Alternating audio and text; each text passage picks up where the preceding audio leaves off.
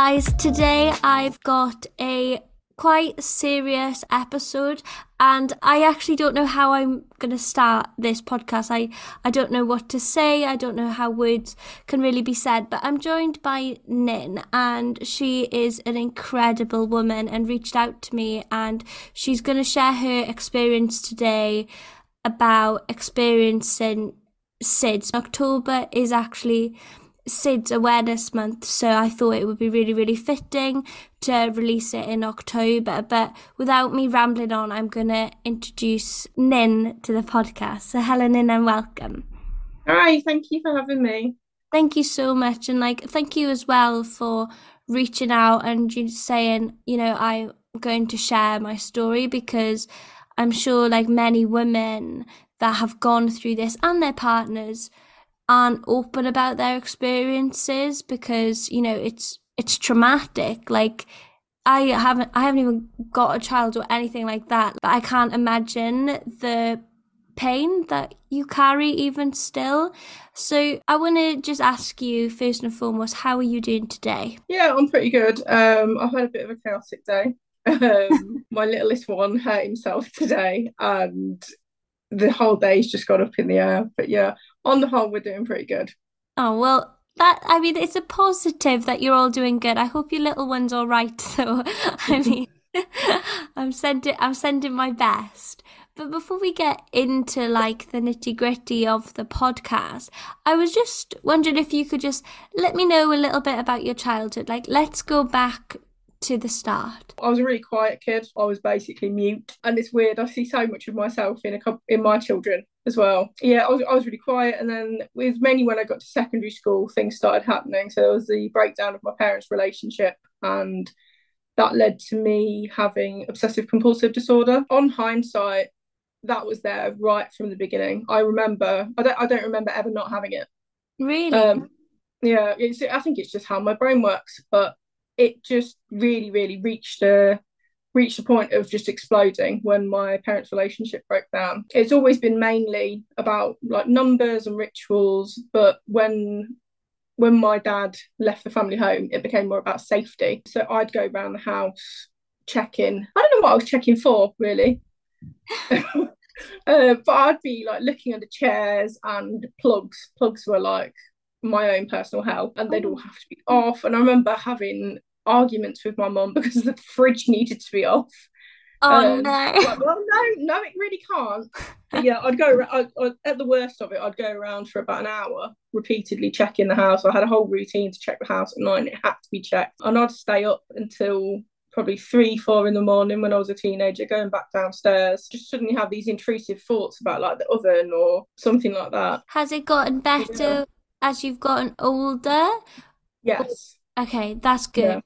So in terms of what you do now, do you still have a sort of strict ritual that you do every single day before bed and things like that? Nowhere near what it was. I don't struggle with it to the extent I did at all. And I never thought I'd be free from it. So I had therapy, I've been medicated for it, and actually after the loss of my daughter, it seemed so minimal compared to everything else that I was dealing with. It kind of just became part of the day-to-day. And then when I had the kids, those rituals are actually, so I've tried to translate them into other things. So now my ritual before I go to bed is making sure the dishwasher has to be on, the washing machine has to be on, the tumble dryer has to be on, which 14-year-old me would probably scream at all those electrical things being on actually. But I think I've just translated it into making another routine. I still go down in the night sometimes, and I get really obsessive about doors and stuff like that, and checking the doors a lot. The air fryer, I don't know why that gets me. I have constant thoughts about it being on and hearing noises in the night, but on the whole, it's so much better than it ever has been. It shows growth as well. Do you know what I mean? When you reflect back on stuff like that, it's you've come really, really far in terms of your mental health journey, in terms of it's OCD. Is that would that be the correct term in terms of your OCD? And that's something that you should really, really be proud of, because for a lot of people, they really, really struggle to move past that. And you said you were on medication and things like that. Has the dosage and stuff gone down? So you're not medicated for it anymore? I was medicated from about the age of 18 until I had my first child. And then after she died, I decided not to go back on medication. I weaned it down myself with no advice from anybody because, to be honest, nobody was overly being helpful or monitoring what I was doing, which is concerning in itself. So I weaned it down, and then I didn't want to go back on it.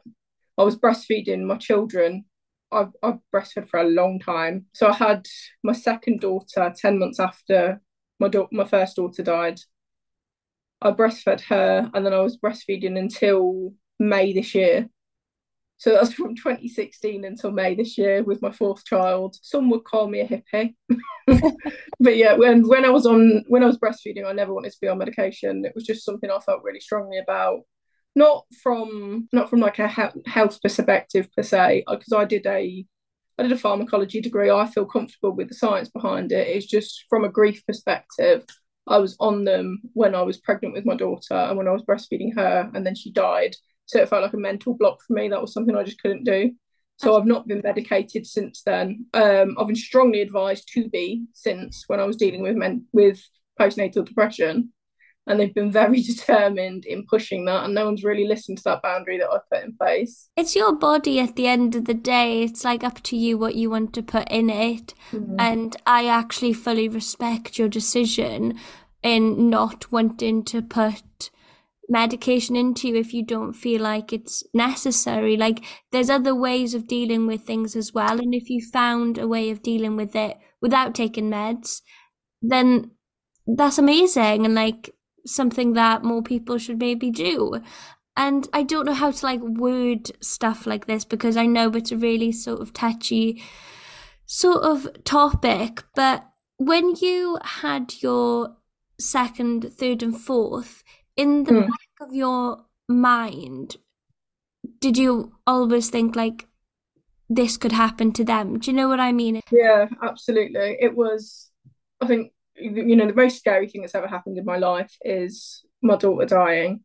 But the second most scary thing I've ever done in my life is having another child after that, because your whole world changes. Like that, the eyes you look at the world with completely changed because what was once a cute little baby isn't. It feels like a ticking time bomb. Yeah. My second daughter came along, and to be honest, Bear, my first daughter, beautiful first baby. She breastfed completely easily.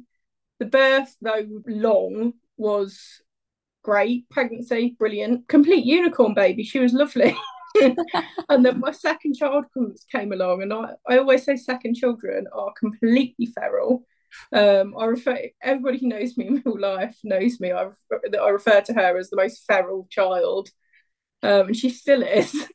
And we always say that she was born with the energy of two children, but she came out screaming, and I think she proceeded to scream for about the first 6 hours of her life. She had fluid on her lungs and went to the neonatal unit because she was born slightly early, and I wasn't expecting that. I just thought that she'd be born and we'd try and establish breastfeeding and it would be scary, but we'd go home.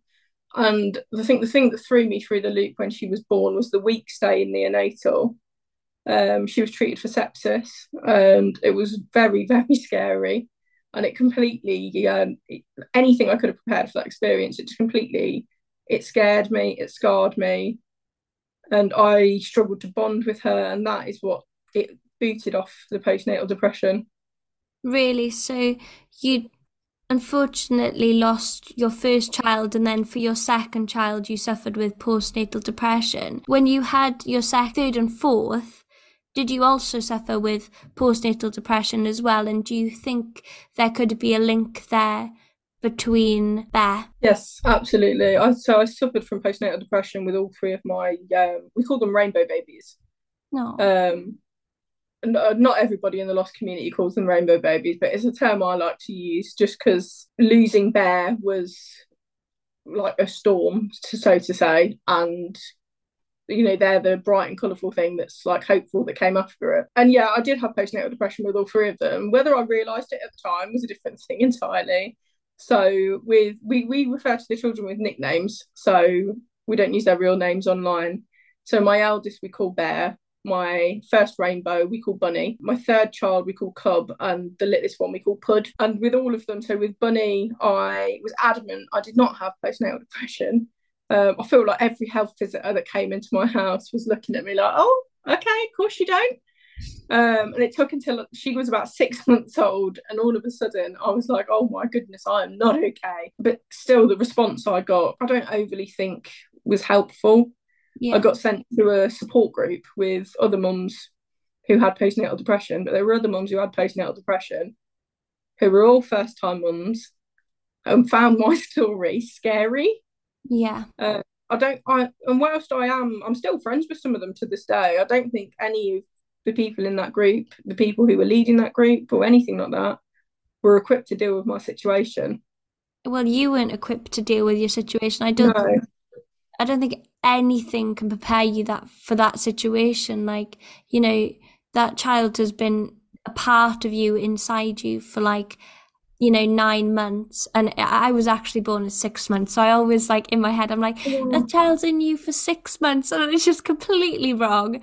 But on average, a child is inside you for 9 months. You know, you build this bond, and like that bond is absolutely unbreakable. Like there's nothing like the bond that a mother will have with their daughter or their son or what have you. Do you know what I mean? In terms of like what postnatal depression is, can you sort of explain that feeling to me? Somebody who like has never experienced that.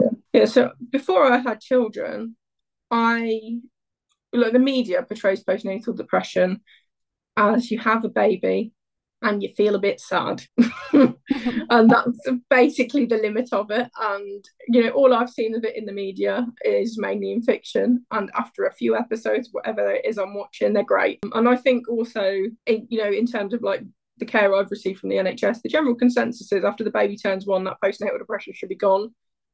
And that's not really the case. So I think my most memorable experience and noticeable feeling of it felt like it was like a blanket of it falling over me, is I had my youngest child. He's an OG pandemic baby. He was born on the 16th of March. So he literally popped out of me, and then Boris announced lockdown. Oh no. I think it was like, because he was a NICU baby as well. So hours after we got home, it was like lockdown. Poor child did not leave the house until he was about 1. And it was almost, I remember coming into the house, he had the same issues as my second child. I'd gone through that whole NICU journey completely alone because my husband couldn't come to the hospital.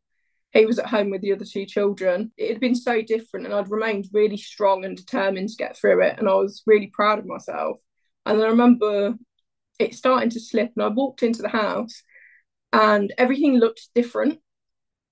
And this is now what I recognise as, maybe a small episode of psychosis. I walked into the house, everything looked different. My children didn't look like my children. It sounds really weird, but mums smell everything. They didn't smell right. My husband didn't look like my husband. It felt like everything was slightly off. And I remember walking into this house, and the only thing that looked right was me and this little baby that had just come out of me. And it felt like I walked into my living room, I got into the armchair with him, and that was like my safe bubble, and everything outside of that was terrifying. And it feels almost primal, like everything feels like a massive threat. And the pandemic made it even worse. But even like my older children, it felt like everything had to be directed towards the baby, and that he was pretty much glued to me 24/7 as well. And kind of as time went on, it's just like this kind of darkness that overcame me almost. I felt so protective of him. It's like the most weird, dark mama bear mode that I experienced. I felt so protective over him and hyper focused on his feeding and his health, which obviously probably stems from Bear. Was Bear's health like completely normal? Like there was no problems there at all? She had intrauterine growth restriction because she was a lot smaller than my other babies. We don't know whether that would play into it. Nothing was ever diagnosed post-mortem wise, and it was just ruled as SIDS, but we don't know if there was an underlying condition at all. because there's a lot you kind of can't really tell. It made everything very scary because we had our next baby and she was big. And it was completely we expected her to be tiny like her sister, and she was big. She was about 3 pounds heavier than her sister was. And then my next baby, he was big, he was an absolute tank. And then but every time, by the time I got to the fourth one, I was like, oh god, what if he's small? And was going, if he's small, something's going to go wrong. Was he small? Yeah, no, I've bred absolute giants. Oh, that's put a smile on my face. Bless. And can I just ask like a question? So, Yeah. how old were you when you had Bear? I was 22. 22. Yeah. That's my age right now. Is And it? and I could never imagine going through that like at all, especially right now. It's weird because I don't think anything can prepare anybody to be a mum. Like there's No. all of this sort of like, chat online and books out there and stuff like that, but like everybody's experience is their own experience. So like your experiences are going to be different to like somebody else's, and the loop just sort of continues. How is it still affecting you now? So I think people kind of talk about grief being like, the whole acceptance thing. Yeah. So I can't remember what they say about it, but there's seven stages of grief, and I think that is absolute twaddle, because if there are 7 stages in grief, I ping around them all, like by the day, by the moment. I was speaking to somebody at an event that I was doing the other day, and he does a charity for his daughter who died, I think it was 9 years ago. And we were saying that acceptance is accepting that you are never going to get over this, and it's always going to feel a little bit rubbish. It's always going to be right there in the back of your mind, and that they're always going to be a part of your life. So day to day now, like in the very beginning, I was wrecked. Yeah. I cannot possibly describe what those early days are like. It's impossible. I would never want to live through that again. I don't envy anyone who is going through it. And it breaks my heart to think that it is still happening to people now. Online it says about 200 unexplained infant deaths that's in the UK anyway, so I wonder what it is worldwide. And sorry, go back to what you were saying about the acceptance. I went to a support group after Bear died by the charity SIDS, and one of the analogies they used there was the rock, and it's that when your child first dies, your grief is like this giant boulder. And the way I like to think of it is, as the years go by, and as you kind of go to therapy, not that I think that's essential, as you kind of build that circle of people who you can safely grieve with and find your outlet, you learn to carry that rock. It doesn't get smaller. You learn to carry it, and on some days it is still heavy, it still absolutely crushes you, and on some days you are juggling that rock. But it never goes away. It's always there. You are always carrying that. And I think that's what's misunderstood. I've heard so many times, directly, indirectly, aren't you over that yet? I could think of a whole bingo board of inappropriate things I've heard in relation to grief. It's almost kind of, for me, a lot of what acceptance has been is accepting that those sorts of things, those sorts of judgments are going to come my way. And that fueled a lot of my postnatal depression for a long time, was feeling misunderstood and feeling entirely alone. And that, I think a lot of that was me grieving to the expectations of others. A massive turning point for me has been going, you know what, I am grieving to my expectations, I'm living to my expectations. And that's been the hugest of turning points in my postnatal depression, is looking at it and going, do I need to have these people in my life if they're causing those feelings, if they're judging my actions, if they can't embrace Bear in my life in the way I have her, and like drawing those lines in the sand. Yeah, absolutely. Do you know, these people who speak to you in this way or don't understand what you're going through, and I think when I say like don't understand, like nobody will be able to understand what you're going through unless they've experienced themselves, but it's to help you through this journey that you're going through, because it's not something that will get better with a click of a fingers. And like, I've looked at the 7 stages of grief, and like the fact that like that's like a set list.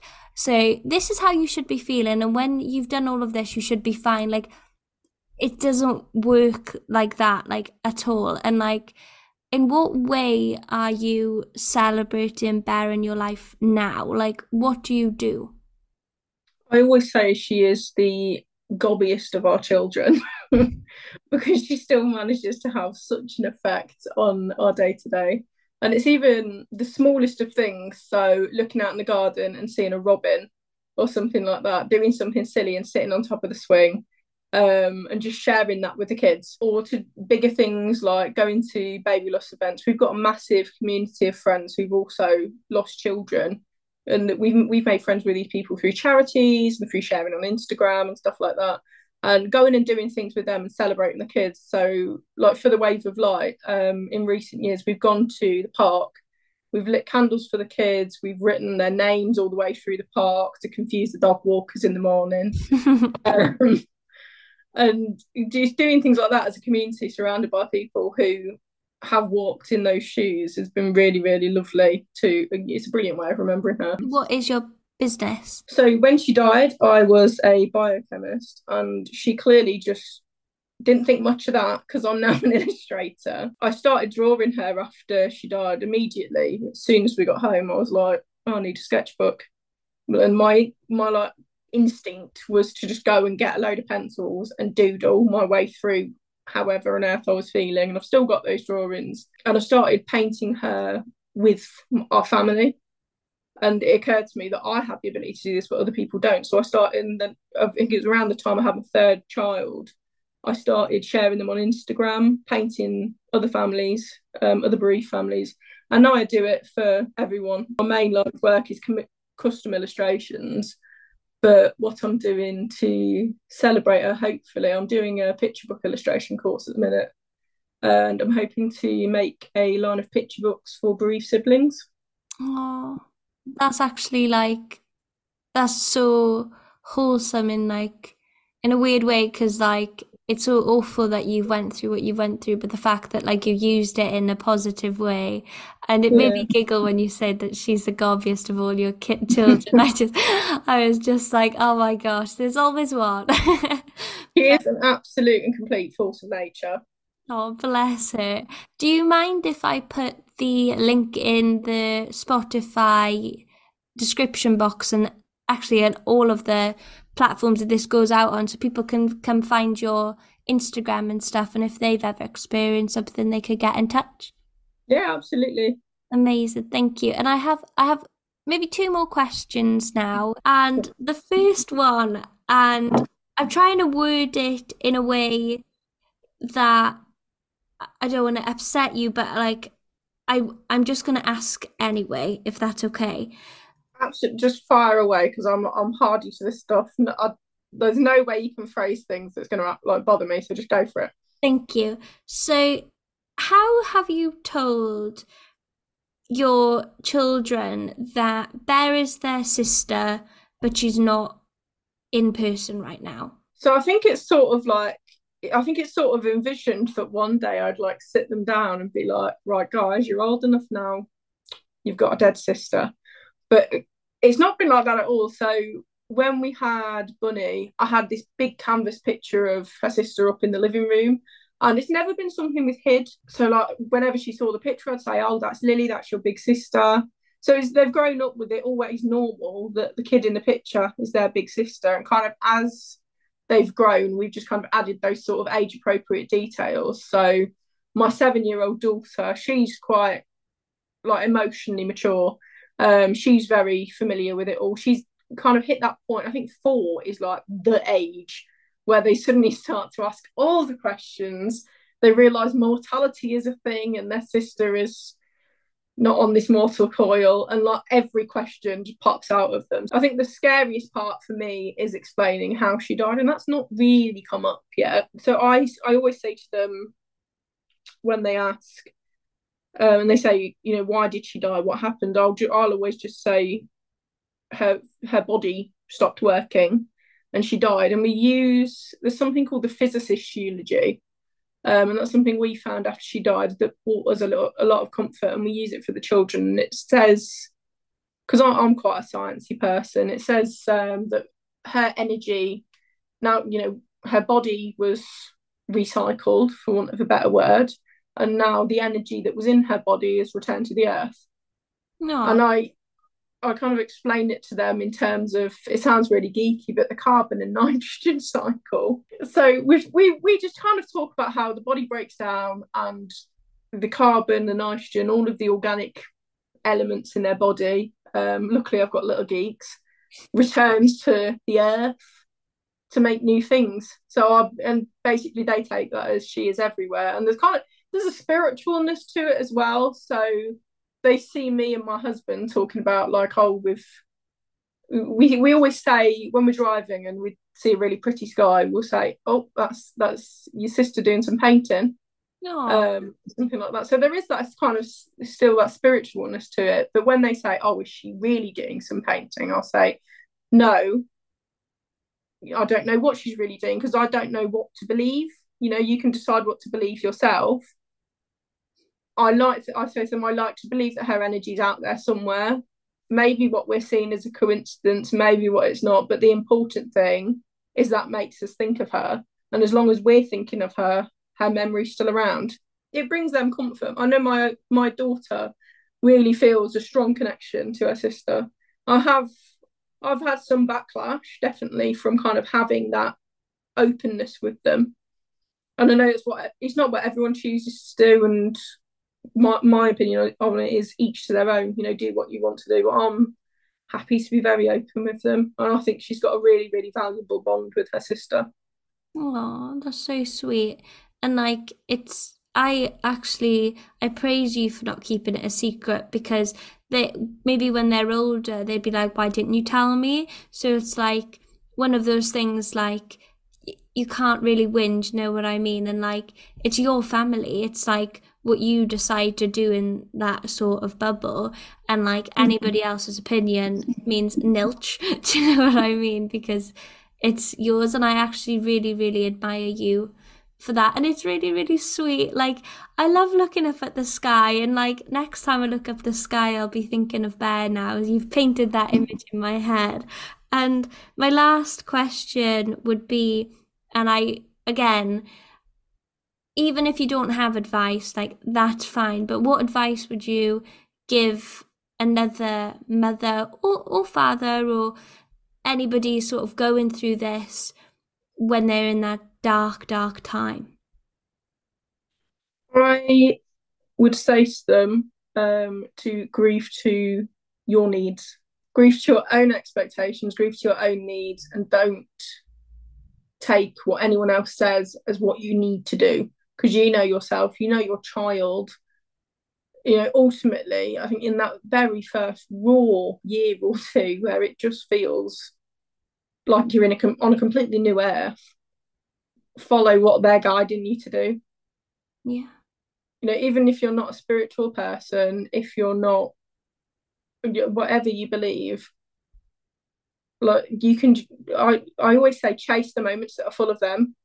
No, that's So such. whatever makes you feel that connection, chase those moments, and you won't go too far wrong, because they'll lead you to, like, what you need to do. They'll lead you to that path of what will feel like, what will soothe your soul almost in those really raw days.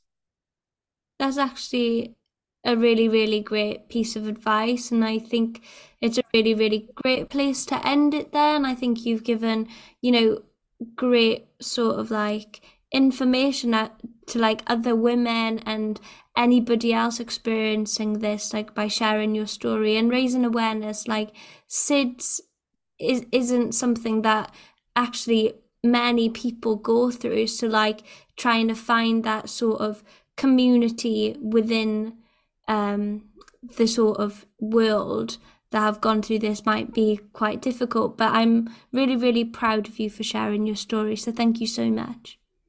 Yeah, thank you so much for having me. It's been really nice to just kind of talk and share her story, and hopefully, maybe help someone else out there who's going through the same thing. Absolutely. And her memory will definitely live on. Every single one of the listeners will have Bear in their mind somewhere. And honestly, when I look up at the sky next time, I know what I'll be thinking. So thank you so much for coming on the podcast, and I'll speak to you very soon. And thank you to the listeners as well for sticking around. Thank you so much. Thank you. Bye.